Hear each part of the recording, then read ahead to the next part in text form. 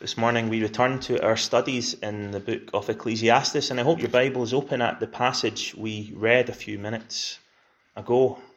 Last time we looked at Ecclesiastes was a fortnight ago now, when we considered the best parts of chapters 5 and 6. The overall theme that we discussed last time was that of dissatisfaction. As you read from verse 8 of chapter 5 right through to verse 9 of chapter 6, you see that there is a real frustration in all that we do. And indeed, that's what the whole book of Ecclesiastes is telling us. There's a frustration, there's a disappointment with life in this fallen world. Nothing brings that true enjoyment, peace, security, or satisfaction that our hearts and our souls are yearning for. Solomon wrote this book, it's believed, out of his own experience, as you read in Kings and Chronicles of his turning away from the Lord when he married many foreign wives. It's believed that this book was his return to the Lord at the end of his life, when he could look on all his riches, all his power and wealth, all that he had, and he could say, it doesn't satisfy, it doesn't fulfill, and it doesn't even begin to compare to knowing Almighty God. Throughout the book we have this phrase, there are a few phrases that keep recurring, but one in particular is under the sun. Everything going on under the sun, and the disappointment of life under the sun is meant to make us look beyond the sun, beyond life on this earth, to remember that this life isn't all that there is, that we must reckon with the God who created us, and we must reckon with eternity. And that's what Solomon forces to do in this next section, to remember who God is. It's been some weeks now we've been working our way through Ecclesiastes. We're around halfway through the book now. And you'll notice that really the content of the book takes a slight turn as we go forward into chapter 7. For the past 6 chapters, Solomon has been exploring various aspects of life, considering his possessions, his power, all his projects, all his learning, all his wealth, looking at everything he had and realizing that there's limits on everything. Limits to how much we will enjoy life, limits to how much they will fulfill us and meet our needs. But now Solomon wants us to see in the second half of the book that there are also limits to human wisdom. Because of our sin, and Adam explained to us in Genesis 3, we are fallen creatures. And even as Christians redeemed in Christ, we're still not yet perfect. We are a new creation, not yet a perfect creation. We still don't have our minds completely captive to God's word. We still make mistakes. We make bad decisions. Our thinking is still flawed. Paul tells us in Romans 12 that we need to be transformed by the renewing of our minds, and that will continue lifelong until we reach glory. So there are limits to human wisdom. And in reminding us of that, Solomon is teaching us to trust in God's wisdom. The book of Ecclesiastes is part of what's known as the wisdom literature of the Old Testament, which stretches from Job all the way through to the Song of Solomon. And you notice that in chapter 7 here, the beginning of this chapter reads very much like Proverbs, doesn't it? We have these short, pithy statements that teach us how to live, to apply the wisdom of God to every area of life. And so Solomon begins his next section by taking us to that remembrance of who God is. remembering his power and glory, that he is the creator and that we are the creature. So we've read from chapter 6, verse 10 through to chapter 7, verse 14 this morning. And what we see is that the beginning of this section and the end are like the two bits of bread in a sandwich, holding everything else together. And these two ends are really statements about God's sovereignty. That he is God, that he does what he does, and we as his creatures cannot contend with him. Whatever one is, he's been named already. For it is known that he is man, and he cannot contend with him who is mightier than he. Verse 10 of chapter 6.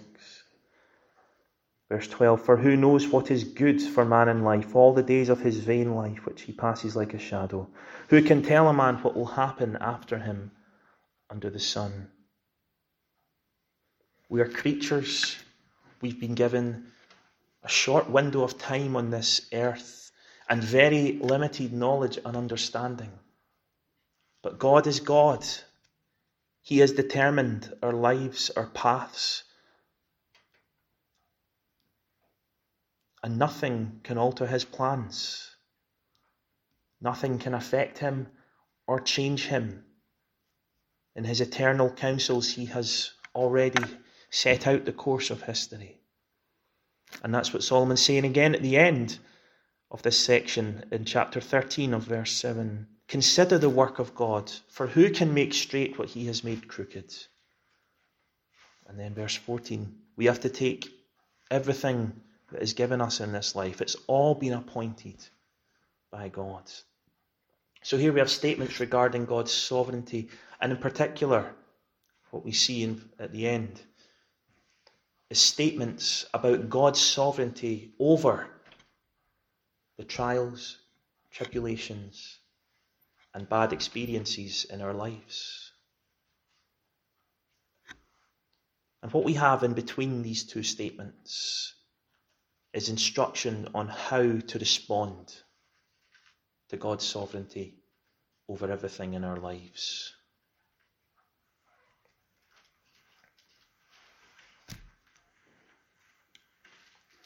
The reality we have to face up to is that God is the creator.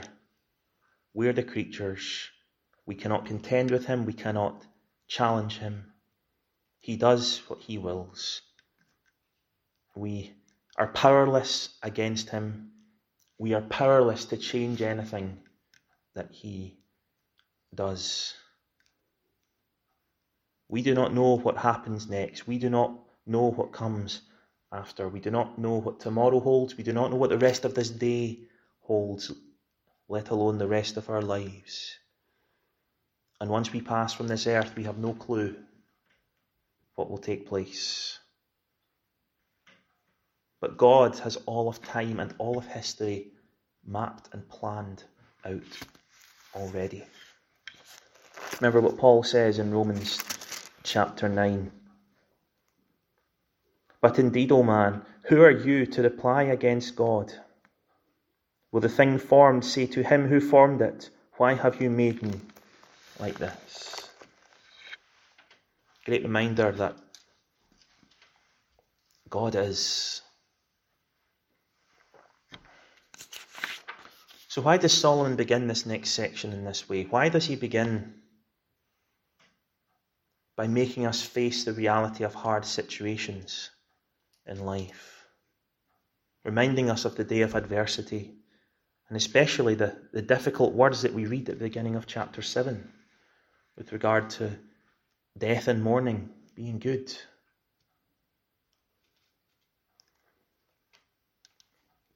We each come here this morning with our own individual trials. The difficult circumstances will be different for each one of us.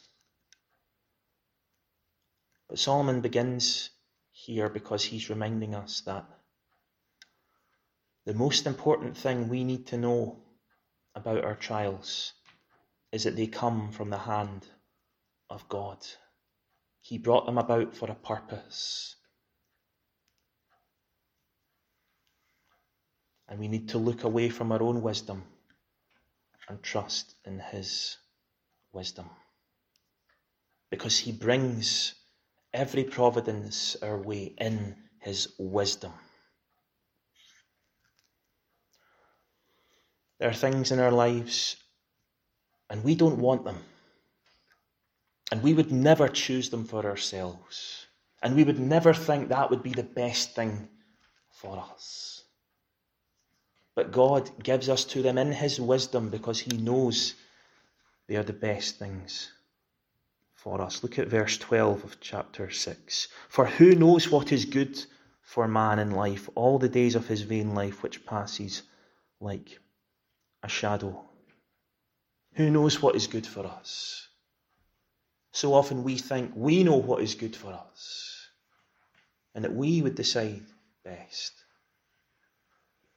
But the reality is, if it was left up to us, we would always choose pleasure, prosperity and peace for ourselves. We would carve out the easiest road to heaven for ourselves as possible.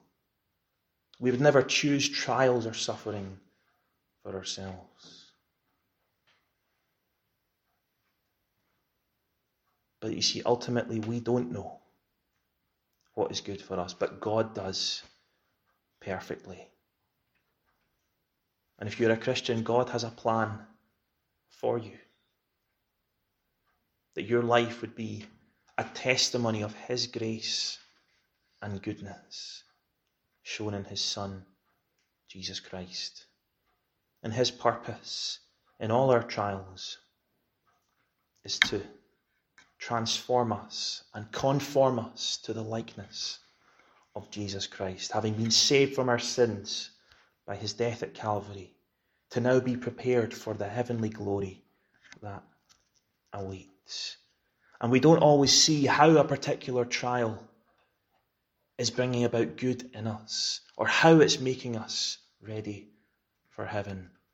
But we can take it by faith in the utmost confidence that God is working it all for our good. As Paul says in Romans 8, and we know that all things work together for good to those who love God, to those who are the called according to his purpose.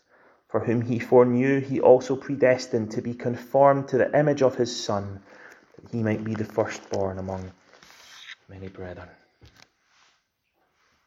If you're not a Christian this morning, everything you suffer in this life, all the pain and the trials you go through, is just a foretaste of the eternal, unbearable torment that you will suffer in hell, as God punishes you for all your sin against him.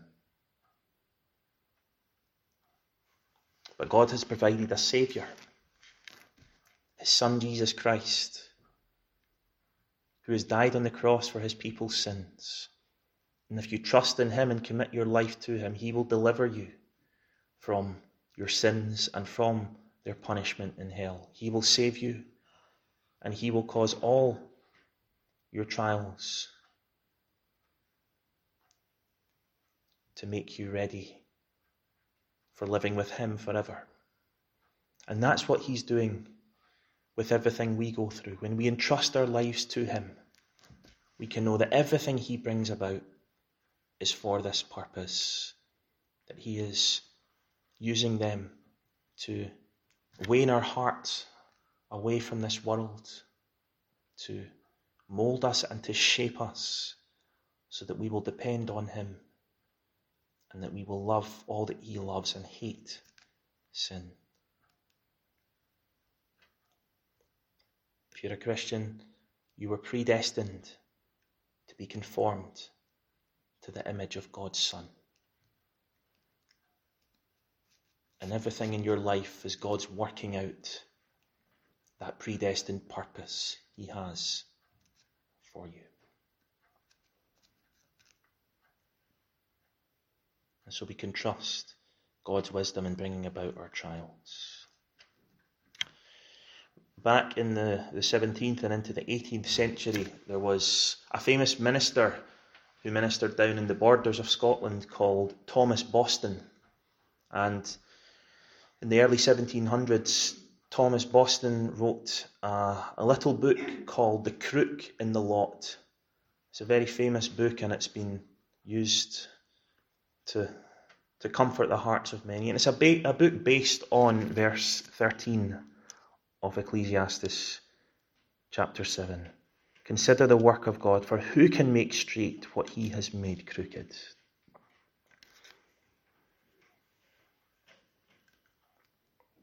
Back in those days, books were often given longer titles. And so the subtitle, or the subheading of this book, is God's Sovereignty and Wisdom in Men's Affliction.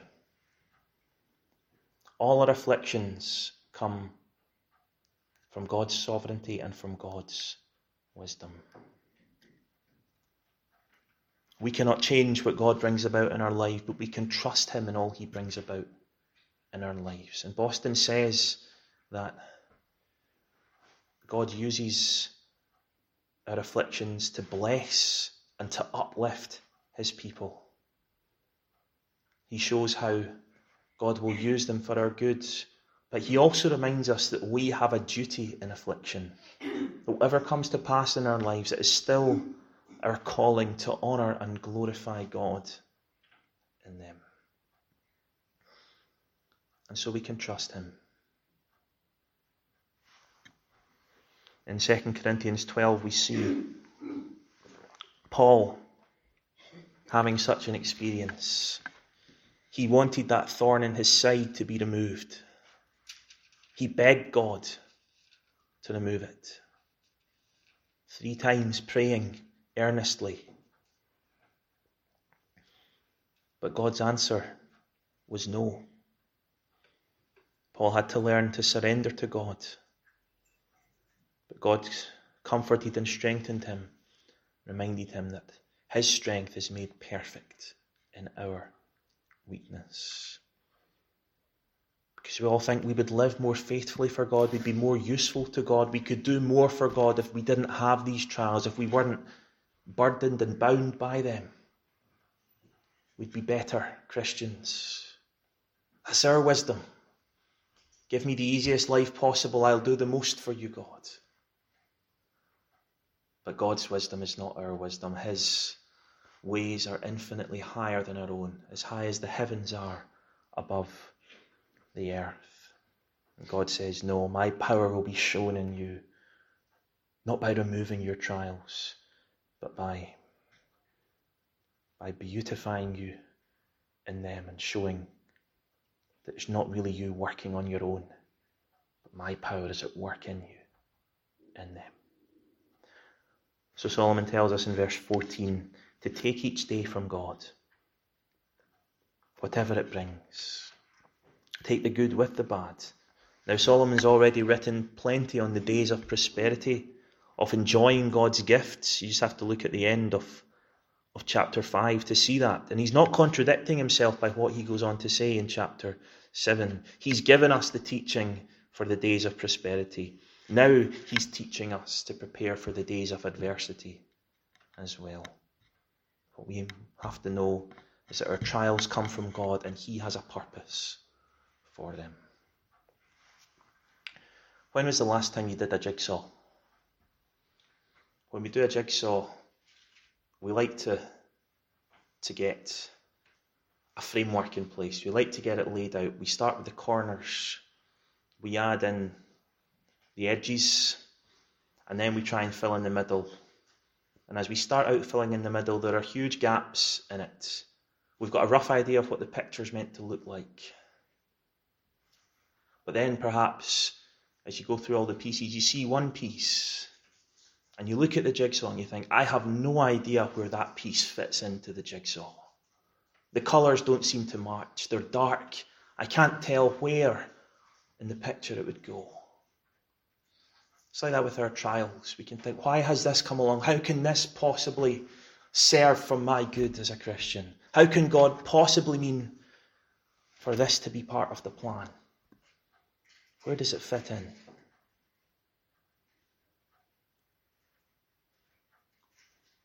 If our lives are the jigsaw, well, remember, God's the one building the jigsaw. And not only that, but God's the one who designed the jigsaw.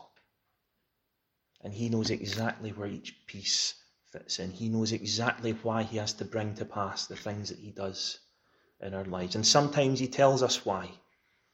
And sometimes he keeps it from us in his goodness to us and tells us just to keep going in him. Our trials are tailor-made, and we don't know how all the different things in our lives fit together, but he does. We can trust him. So what do we have in between? Well, in between these two statements, we have some teaching on how to live in response to the more difficult providences. There's two things I want us to consider briefly as way of application. Firstly, that when difficult trials and providences come along, there are things to accept, and secondly, there are things to reject. So firstly, we accept the bad days, and we trust that God is working good out through them. As Job said to his wife, shall we indeed accept good from God, and shall we not accept adversity? Take it all from God's hand. And what's being said in the first few verses of chapter 7 is that God does more in us spiritually in the bad days than in the good days. You read these verses, they're striking, there's a sort of uncomfortableness about them, particularly if you have suffered loss and bereavement recently, which, as we heard this morning, another family in our congregation is now suffering. So what do we make of these verses? The day of death, better than the day of one's birth, better to go to the house of mourning than to the house of feasting. Sorrow is better than laughter. The heart of the wise is in the house of mourning. The heart of fools is in the house of mirth. Solomon's not being cynical. And I realise there are some of you still mourning today, and some of you who have been bereaved in recent times, and further back who still carry that sense of grief and loss. What do we make of these verses? We have to keep in place what we've seen already. They're from the heart of God. They're from the hand of God. Solomon's saying, you'll learn more at a funeral than you will at a party.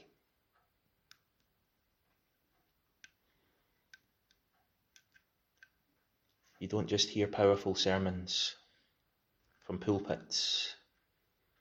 Every time you see a coffin, every time you see a gravesite, there's a sermon being preached to you. It's a reminder of the big, important things in life. It's a reminder of where we are all going.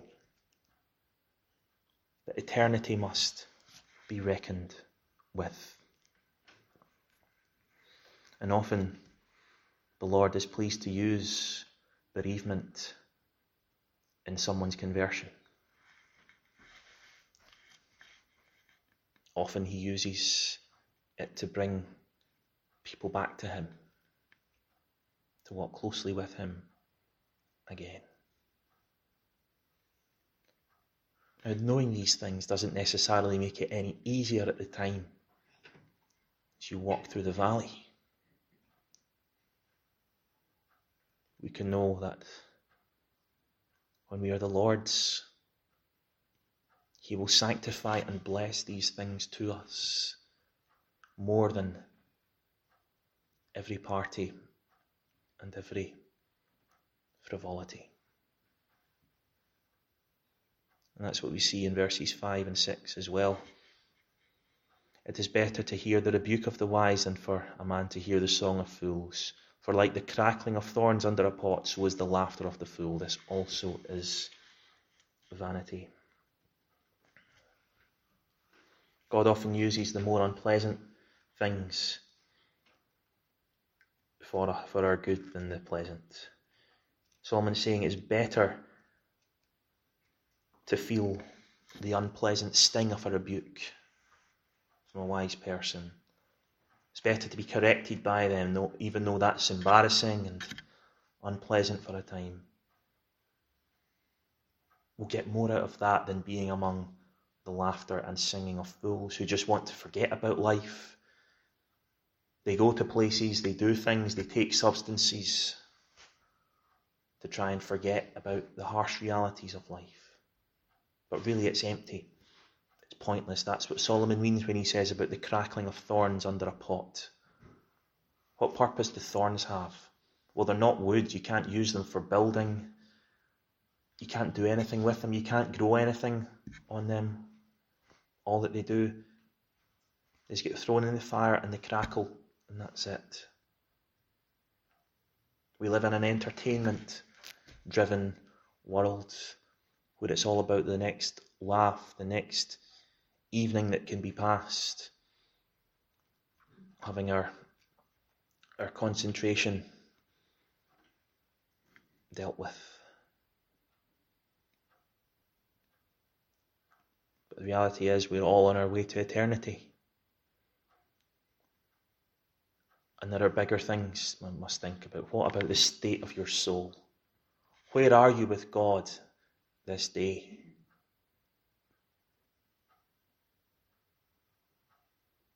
And if you pass from this world this day, where will you be for eternity? Do you know Jesus Christ? Because there is one death, his death, by which God has brought life to this world. And that's where the wisdom of God is ultimately seen. In Jesus Christ, the wisdom and power of God. And as you look at what happened there to him, as you read the Gospels, that innocent man being punished for things he did not do, for simply speaking the truth. And you think, well, where was God in that? God was working out his purposes through evil, unbelieving men who put him on the cross. Because ultimately that was the plan and the mission God had for him. And so more than any of us, Jesus knew what it was to trust God in the midst of trials, to keep going through with his Father's will and mission. And in doing so, he has brought life to all who will call on him. He died and rose again and lives evermore and grants eternal life to all who will trust on him and ask him for it. So we accept the bad days, even the ones that are really bad. Why? Because we know God is working out his sovereign purposes in them according to his perfect wisdom. Things to accept, but finally things to reject. And what we see really in verse 7 down to verse 10 is wrong responses. Wrong responses to affliction. You can actually begin in verse 1. Look at the first verse. A good name is better than precious ointment. Ointment was an expensive luxury that only the very rich could afford. But there's something better to have in life than that. And that is to have a good name. That is for others to look on your life and see that even in all that came to pass in your life, you lived uprightly, you lived honourably and honestly for the Lord. So when afflictions come, don't just give up and don't just live for luxury and say, right, I'll just focus on things now. Nothing matters. Don't grow cynical. Live for the honour of God. And as well as giving yourself a good name, give Christ a good name. Commend him. Praise him and trust him in all your adversity, that the world may see what a good and gracious and faithful Saviour he is, that he leads his people through the darkest of valleys. Then in verse 7, don't turn on others. Don't oppress others. Don't become corrupt. Don't accept a bribe. Our sufferings are not an excuse to sin. They're not an excuse to lower our moral standards. Can't just say, oh well, life was hard, I had this and that going on. That's when we're weak. It's when the devil will seek to get in and cause us to sin. That's when we need to be most on our guard and most in prayer. When our mental and emotional faculties are under stress and grief, we don't give in, we don't change the goalposts for how we live.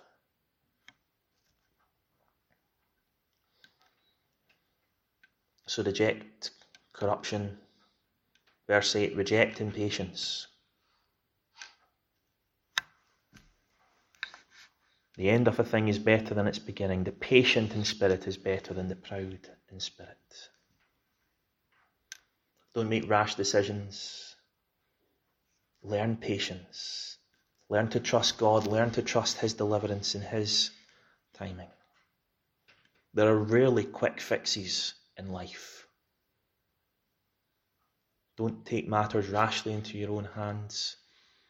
Don't just try and get results.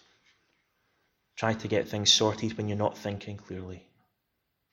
Don't try and deliver yourself through sinful methods. Trust in God. Reject impatience. Verse 9. Do not hasten in your spirit to be angry, for anger rests in the bosom of fools. So reject a spirit of anger, of bitterness, of resentfulness. Don't allow yourself to grow cold and cynical, but rather be thankful in every situation. Know that God is working. Keep your heart set upon him. Don't be tempted to think that God hates you. Don't become that person that grows in on themselves, that shuts others out, and that never has a good word to say.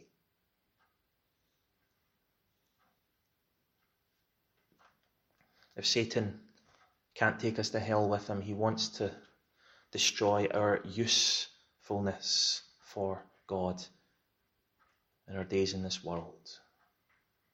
And when we allow these feelings to be harboured and to set in, that's what will happen. So in everything give thanks. In verse 10, reject a nostalgia that's always hankering back to the past. Do not say, why were the former days better than these?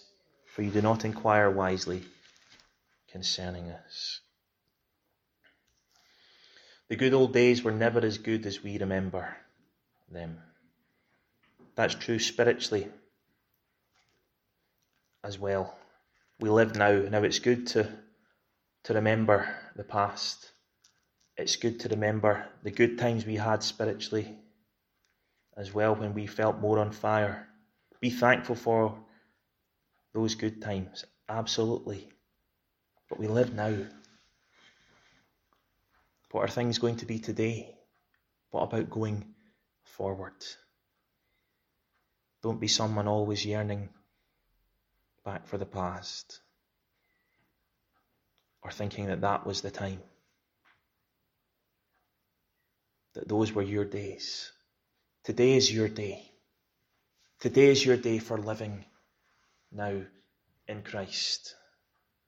We can't live in those past days anymore. Now, the goodness of them may come again, but we can't have our identity in the past. It has to be in today and how we are living in Christ today. So face up to today, no matter how hard it is, and go into the future with confidence. The past is behind, there's lessons we learn, good times given. But we must keep pressing on toward the goal, the prize of the upward call of God in Christ Jesus. And so we're told in verses 11 and 12 to seek the wisdom of God. Now, wisdom, biblical wisdom, begins with the fear of God, with knowing who God is, and seeking to know him, to live for him, to fear him, to love him, to serve him. As you read Psalms, Proverbs, Ecclesiastes, that's what it means by wisdom. It's not like the old worldly philosophers and all the wise sayings then, like Aesop's fables or something. Biblical wisdom is so much more than that, and it's centered on who God is. Seek him and seek to live in light of who he is. And it gives life, and it's ultimately found in Jesus Christ. He is the wisdom of God, and true wisdom is responding to that command that he gives you first and foremost, which is to repent and believe in him. And you will find life in him. And we can know that he is with us in our trials. In all we go through, he walks before us and leads us by the hand. But if this isn't a day of trial for you, well, in your prosperity, don't forget God. Moses warned the people not to forget God in the land of promise. When they went in, when they took the land, when they began to build cities and get comfortable, they were reminded, don't forget the Lord your God, because so often in prosperity we do. We get so focused on the gifts when they're in abundance that we forget the giver. So, our trials come from God's hand. Accept them. Surely God has appointed them. But because God has appointed them, that doesn't mean that he has stopped caring for you. Just the opposite. It's because he does care for you. And in them, he's teaching us to remember how much we need him. And he's using them to grow us in likeness to Jesus. I've been reading some of Samuel Rutherford's sermons recently, and he says in one of them that as the saints of God, we have a covenant right to affliction. We have a covenant right. Because we are in covenant with God, we have a right to affliction. It's how God will grow us and sanctify us and make us holy. So remember that our trials come from God's hand, and if you are in Christ, those trials come from the hand of your heavenly Father who loves you. The great hymn writer William Cowper, in one of his hymns, has this line: behind a frowning providence there hides a smiling face. Let's pray.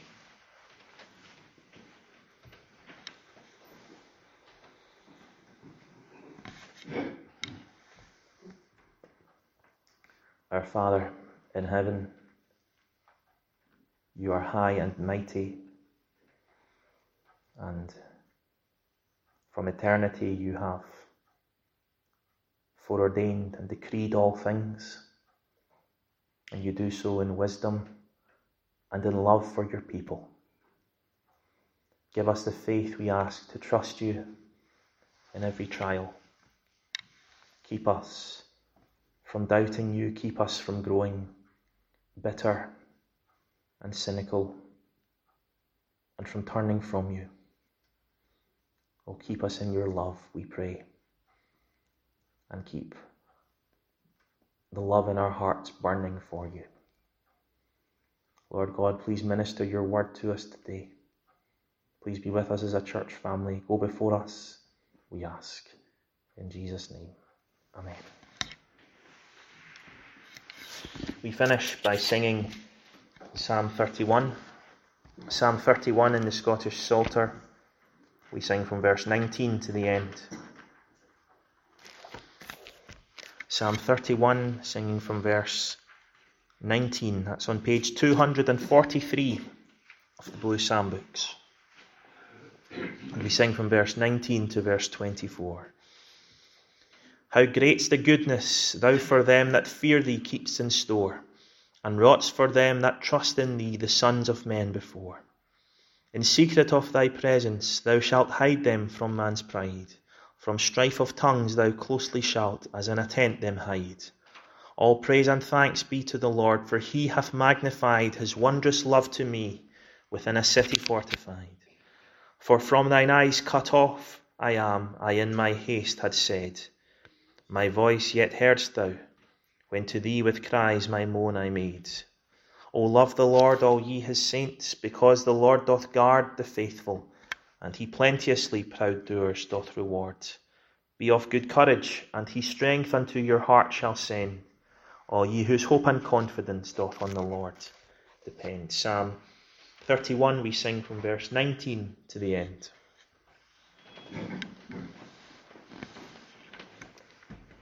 How great the goodness of for them that fear thee keeps in store, and wrought for them that trust in thee, the sons of men before.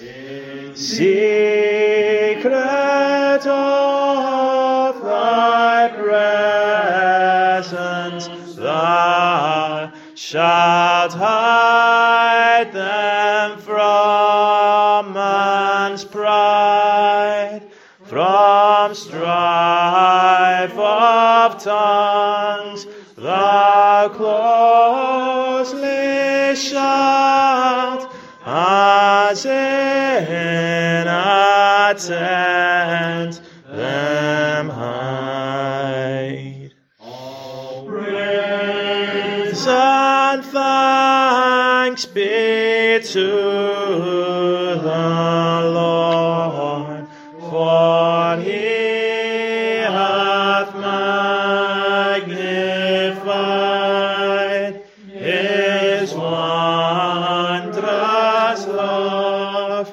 to me within a city fortified. For from thine eyes cut off I am, I in my haste had said, my voice yet heardst thou when to thee with cries my moan I made. O Lord, the Lord, all ye his saints, because